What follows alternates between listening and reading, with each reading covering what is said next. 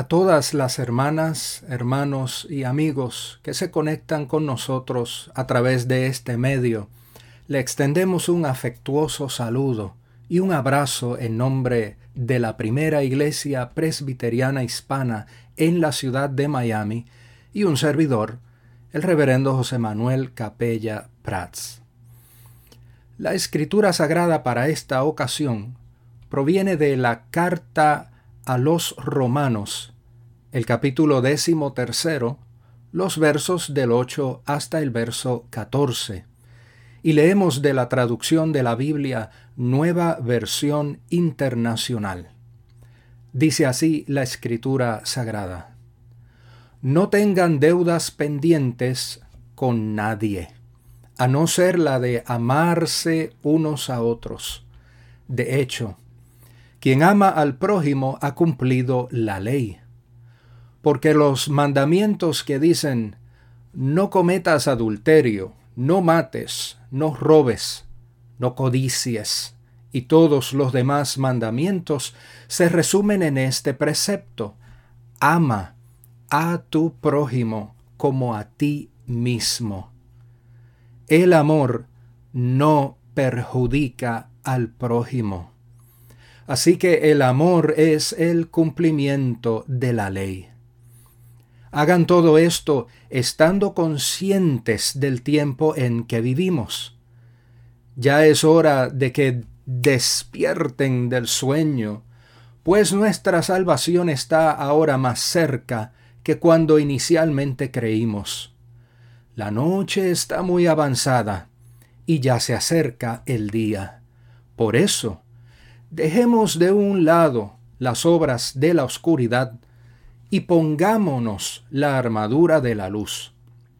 Vivamos decentemente, como a la luz del día, no en orgías y borracheras, ni en inmoralidad sexual y libertinaje, ni en disensiones y envidias.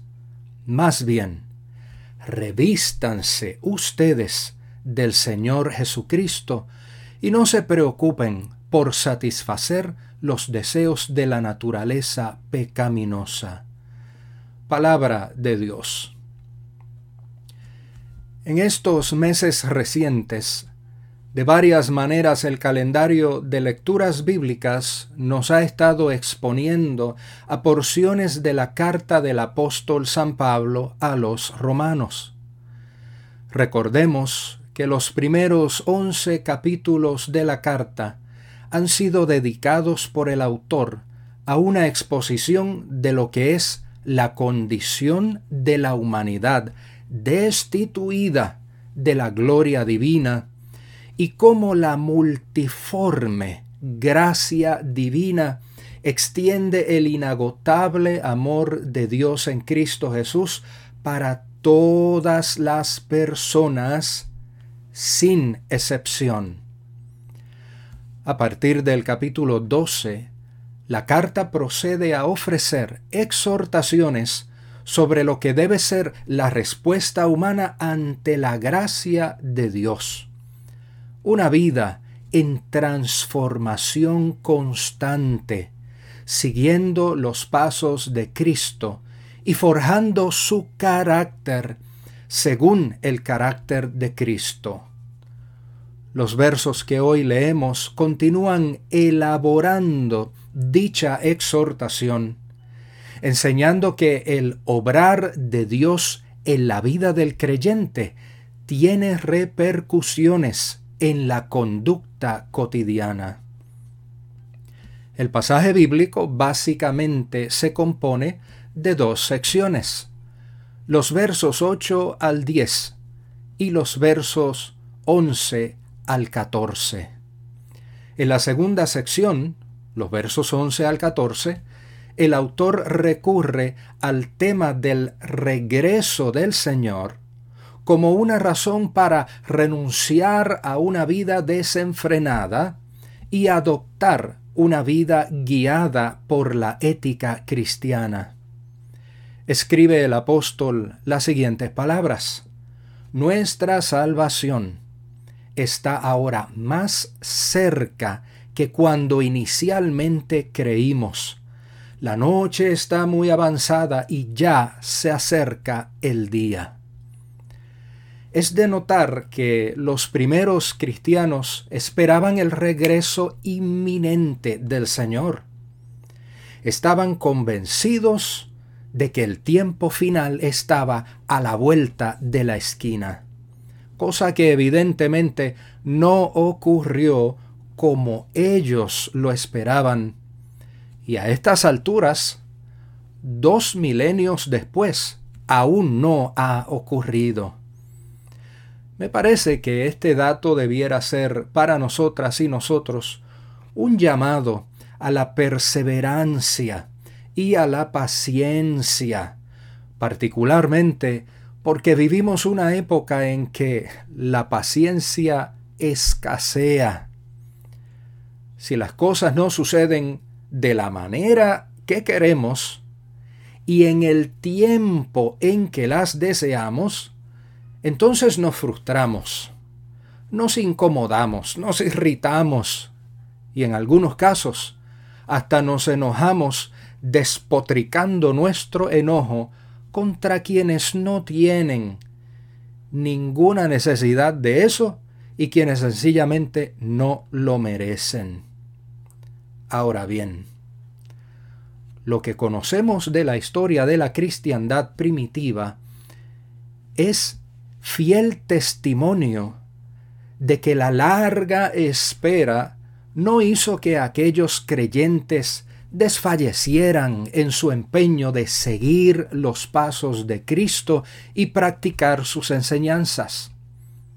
Y esto, a su vez, nos lleva entonces a la primera sección, los versos 8 al 10.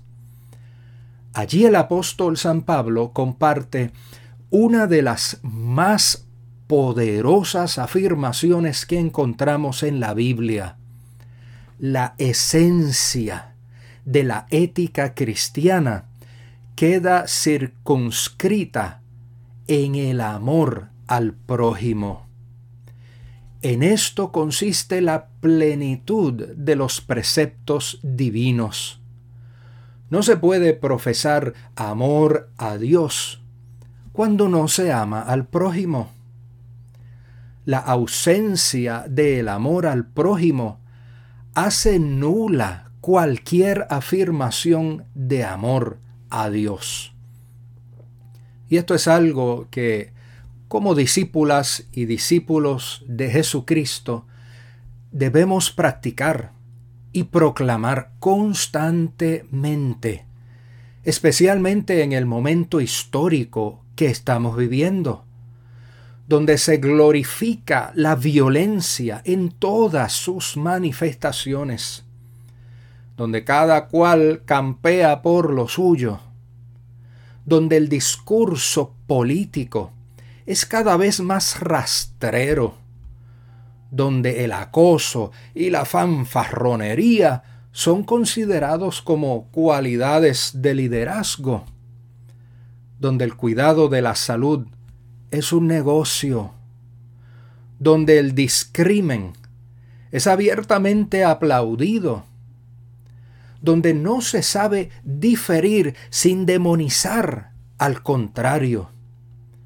donde los desposeídos son invisibilizados, donde se valora más la acumulación de riqueza que el bienestar de la gente común. Y ante todo ello, la Escritura Sagrada nos recuerda de forma contundente que el amor no perjudica al prójimo. En estos días encontré una letanía que me hizo reflexionar muchísimo sobre la práctica del amor en estos tiempos de pandemia. Escrita por una querida colega, la reverenda Magdalena García, se titula Amémonos lo suficiente y toma su inspiración en el llamado del Señor al amor mutuo. Y dice así: Amémonos lo suficiente, como para aplanar la curva de la pandemia y proteger el bien común.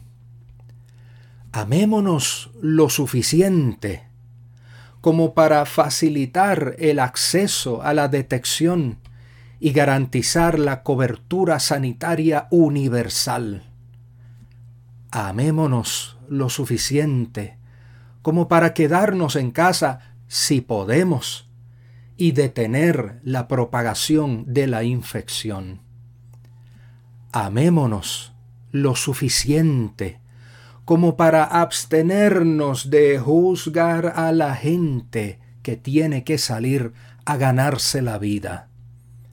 Amémonos lo suficiente como para usar una máscara en lugares públicos y mantener distancia física de los demás.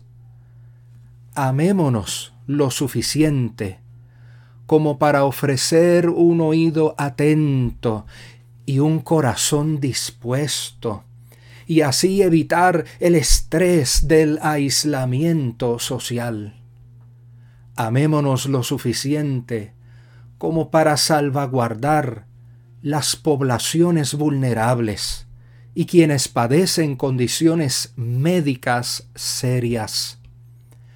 Amémonos lo suficiente como para valorar a los ancianos y a los enfermos y abordar las disparidades raciales y sociales. Amémonos lo suficiente como para proteger a los socorristas y dar descanso al personal de primeros auxilios.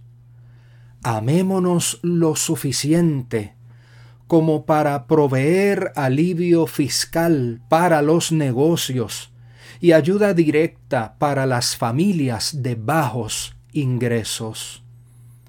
Amémonos lo suficiente como para dejar de culpar a las naciones extranjeras en vez de asumir responsabilidad por nuestras fallas. Amémonos lo suficiente como para trabajar juntos para hallar una cura al desarrollar una vacuna y tratamientos efectivos. Fin de la cita.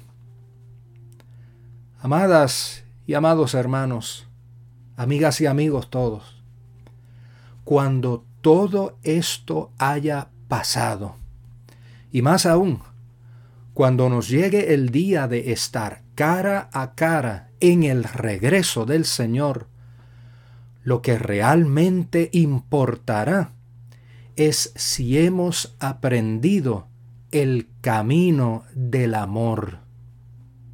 Hoy, la Escritura Sagrada nos llama a revestirnos del Señor Jesucristo. Hoy, la palabra de Dios nos invita a revestirnos de amor. Soli Deo Gloria. Amén.